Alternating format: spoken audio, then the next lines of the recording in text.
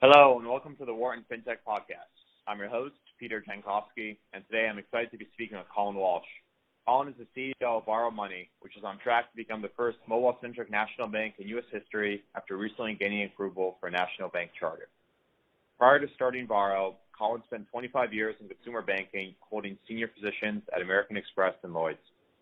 We previously spoke with Colin 2 years ago in the early days of Borrow's launch, and are excited to welcome him back to the podcast to share his experience in the market since. Colin, thanks so much for joining us. Hi, Peter. Great to be back. For those who may not know you well or have yet to listen to our previous podcast, could you start by sharing your background? Sure, happy to. At risk of repeating what I said a couple of years ago when I was chatting with your audience, my founder story is a little bit unconventional. It's not like your typical Silicon Valley 22-year-old engineer that wants to go change the banking industry. I actually spent the better part of my career in the more traditional banking world. So having worked at a number of big brands like American Express and Lloyds Banking Group and Wells Fargo. And I was inspired to launch Borrow because I felt the system was so broken for consumers and that there was a real opportunity to bring a new bank into the world that was going to actually do a lot of good for consumers, using technologies in ways that could help them get ahead and really start to feel better about their relationship with their money. Thanks for that background. And so when we last spoke with you, which I think was about 2 years ago, you were in the beta stage of your launch. Can you talk a little bit about your journey since then and where you are today? Sure, happy to. So we've come a long way in the last 2 years. So I think when I was last on this podcast, we were just getting going and getting early product out into the market. We've had a series of iterations and just continuing to listen closely to customers and understanding what are the problems customers were solving with our product and how we keep making it better. And that has resulted in very rapid growth. So last year we grew some 600% in terms of the customer base. Already just in the first quarter of this year, we're growing by leaps and bounds from where we were at the last part of last year, and just continued to add features that customers are asking for to improve the experience. We've added the Android channel in addition to the iOS channel. We're building the web channel. So it just has been a constant state of listening and learning and iterating on behalf of customers. And so I'm really very pleased and proud of the team that we've built and the incredible momentum that we have. The other thing is we took a pretty bold step very early on in our journey, and I think I may have chatted a little bit about this in the past in terms of fulfilling our vision of becoming a national bank. And so we applied for a national bank charter and were the first fintech to receive a preliminary approval from the OCC. And so in addition to building a rapidly growing business and satisfying many customers, we're also in the process of satisfying the conditions of the OCC to be able to open the first mobile-centric national bank in the United States. So that's interesting because I think you guys are a little bit unique in being one of the only fintechs to apply for a national bank charter. Could you tell us about the rationale for doing so? Sure. My belief right from the beginning, as I mentioned, was to create a better bank and to create a bank that was going to actually make a difference in people's lives. And I think it was a little bit contrarian at the time because when I started the company in late 2015 to early 2016, it had been almost a decade since the regulators had issued a national bank charter. And so a lot of folks looked at me and thought I was a little bit crazy to want to be starting a bank because the regulators were really not showing signs that they were necessarily open for business. And it's a lot of investment because there's a lot of capital required to create a bank and build a bank, a lot of expertise required. But I felt at the time, and I still feel today, that by being a bank, it affords a number of really important advantages. First and foremost, to own the customer relationship and all the data associated with that relationship. You're able to offer a wide range of products and the the charter that's been approved for Varo allows us to offer pretty much a full suite of consumer banking products, and you also can enjoy the funding advantages of being able to fund the balance sheet with consumer deposits. And to me, the banking route, while it certainly entails a level of investment and a level of expertise in terms of understanding how to safely and soundly build a bank and how to operate a bank, it affords a number of benefits that I've just highlighted. And certainly I believe very strongly in it, and our investors believe in it, and I think we'll be able to provide tremendous service for our customers operating as a national bank. And that jives with the mission you had stated of creating a better bank. So going back to that broader vision, can you tell us about the value proposition behind Varo and what makes it different from other digital banks?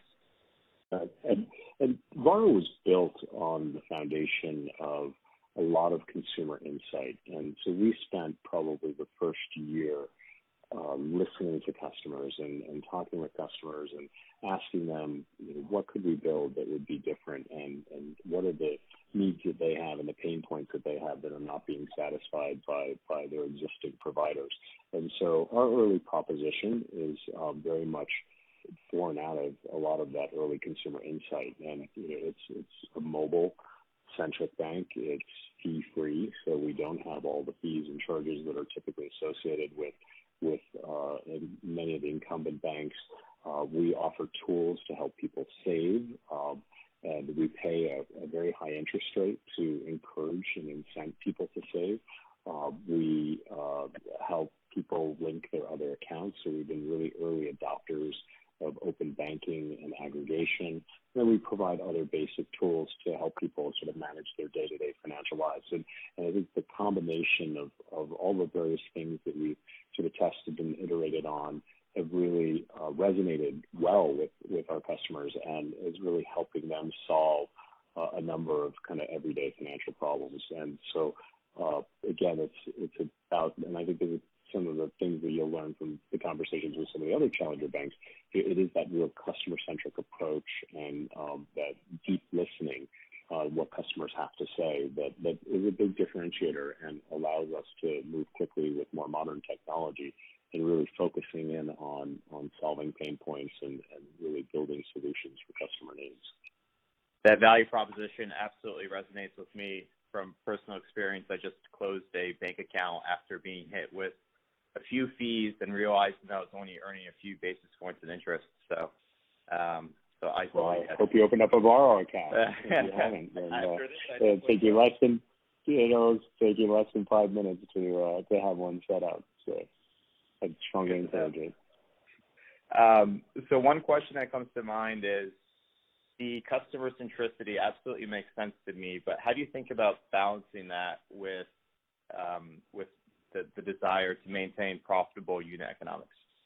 I think our model lends itself to have a highly profitable business model. I mean, so we have had product in market just not even 2 years yet, and we're already seeing very rapid revenue growth. And we generate revenues from multiple sources. So there's the interchange income off debit card spend. There's some partner income that comes through relationships that we have with several third-party partners that are participating in the Varo Partner Network.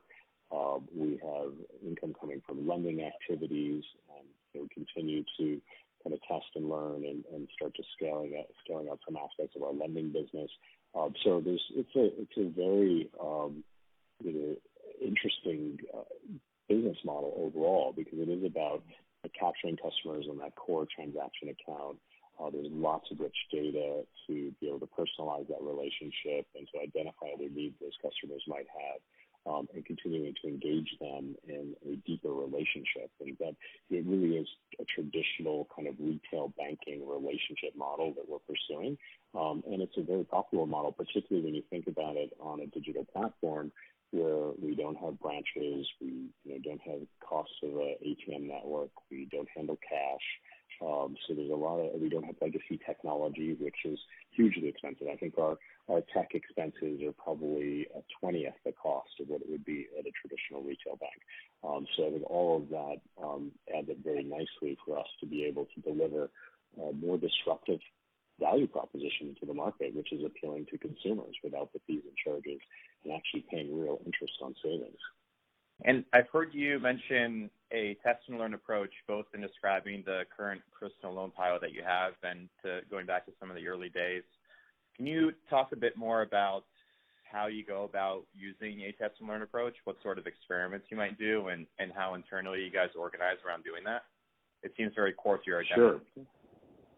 Yeah, absolutely. I mean, we're very data-driven. We're very growth-oriented. So we look at testing lots of different things, and we put some features behind feature flags. We do A/B testing of different treatments. We do a lot of testing in digital marketing activities.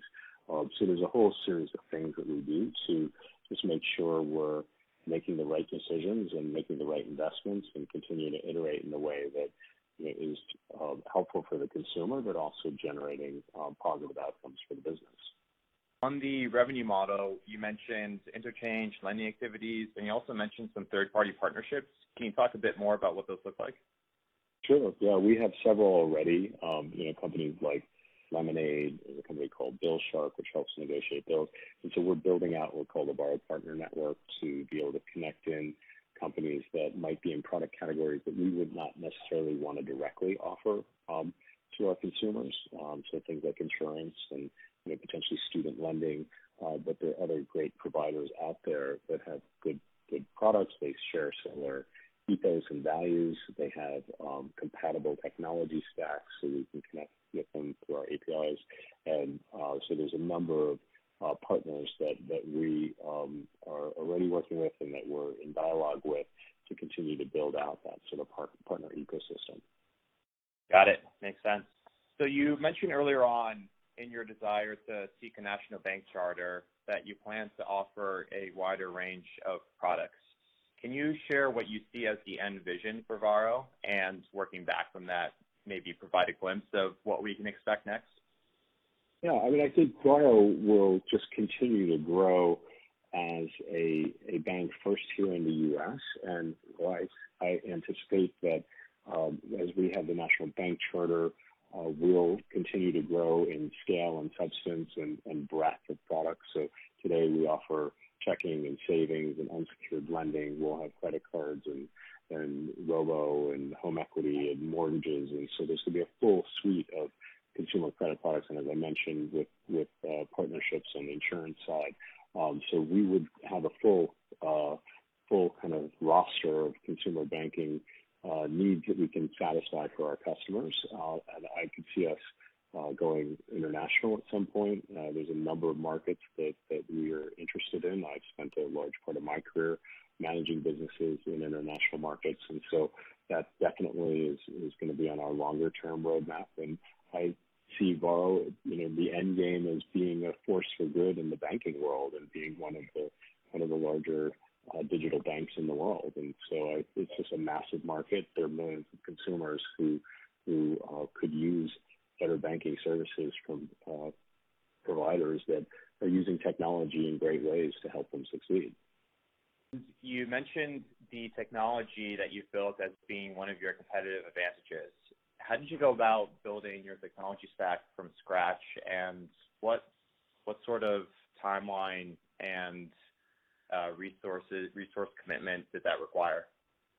Yeah, it's not a small undertaking to build a full banking stack, and so there are a few decisions that we took early on about architecture around what would we build versus what would we buy, and there's certain areas of the stack that make sense to be using third parties. So, for instance, when we open Varo Bank, our core banking platform will be Temenos, which is an international core banking solution that will be part of our stack. But a lot of the activity in terms of the consumer facing and where our data sits are very much kind of in our own IP and how we manage that relationship with the customer and how we integrate partners and other things are going to be very much in the Varo proprietary technology set. So I think it's both, the architecture and how you think about a more modern modular architecture and how you think about the choices that you make and the pieces that you buy versus the pieces that you build. And I think we've made some good decisions around, where we want to place those bets. And fortunately, we have some great investors who have a lot of vision around this as well that have helped us to really build this in a way that is very sustainable, very scalable, very secure. We've put a lot of investment in fraud technologies and other technologies to help us really build a safe and secure business that can scale not just domestically but globally as well. Wow, that's great. So when we last spoke with you, it was just about 2 years ago, and you were in the beta phase of your launch. Today, you've grown quite a bit and had a lot of success in the market. I'm curious, as you've grown, what's been some of the more surprising things or unexpected challenges that you've had to work through? Yeah, it's a great question. I mean, there's a lot of things that you learn as you go in terms of what customers really value versus what might be nice to have. I actually listened to the podcast that from a couple of years ago, and I think I was spending a lot of time talking about some of the more kind of PFM type solutions that we were building at the time.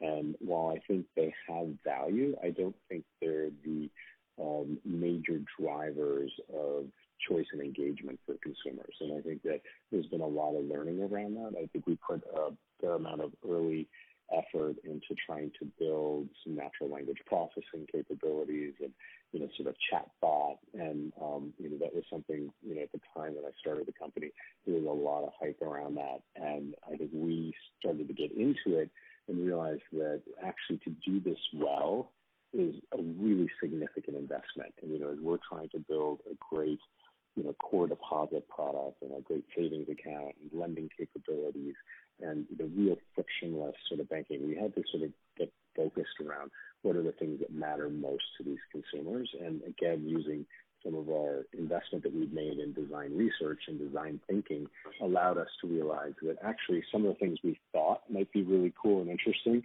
were probably less as relevant to customers in terms of what they were looking for in a provider. So that was all a fascinating sort of journey and exploration. I think the other thing that we've learned is, applying for and becoming a bank is really hard, and it takes a lot of time and resource, but it's well worth it at the end of the day. But it was a major lift for myself and the team as we were building a rapidly growing, successful business. And so I think that was also really interesting kind of learning as I look back in the rearview mirror. I can only imagine. So you mentioned building a team. How have you thought about recruiting for and hiring talent in the last few years, both as you got the company off the ground and as you've scaled quite a bit? What sort of things did you look for in terms of the folks that you were bringing on board at different stages of the company? Yeah, I mean, I'm incredibly humbled by the caliber of talent that we've been able to attract. I think a lot of it is the mission and the real authentic focus on trying to improve consumers' financial health that binds together an incredibly diverse team of people that have amazing backgrounds in consumer technology and design and product, in financial services, risk management, finance, treasury. And so we have this team of exceptional people that have come to us from kind of all walks of life and are highly motivated by this customer-centric vision, this kind of innate desire to make it better, to sort of fix a broken system. I think there's also one of the traits that we look for and we value very highly here at Varo is curiosity. for people who are willing to kind of ask questions and think about things in different ways and try to come up with different ways of solving problems for customers. All of those are incredibly important traits that we look for and are very much part of the culture that we've created. And as you've built the company, you've had a set of pretty blue chip investors come on board. And your most recent Series B included Warburg Pincus and TPG's Rise Fund. Any advice for some of the budding entrepreneurs listening in on how to go about raising money and what's made you successful in that regard? So when I first started the company, I had somebody email me and say, hey, I want to start a bank, and this is our Series A, or it was kind of really more like a seed round, but we raised $28 million, and said, what advice do you have? And I said, well, go spend 2.5 decades running big financial services businesses, and then people will back you.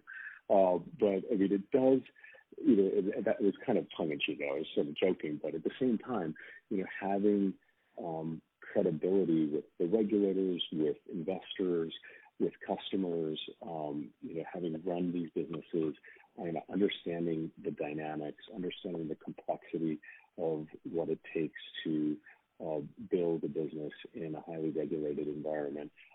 That's all really important. And I think that any investor, particularly, to do something like this, which is a substantial capital investment, they want to believe in the team, and they want to believe in the expertise and the capability of this team to deliver a successful business and ultimately a successful outcome for the investor.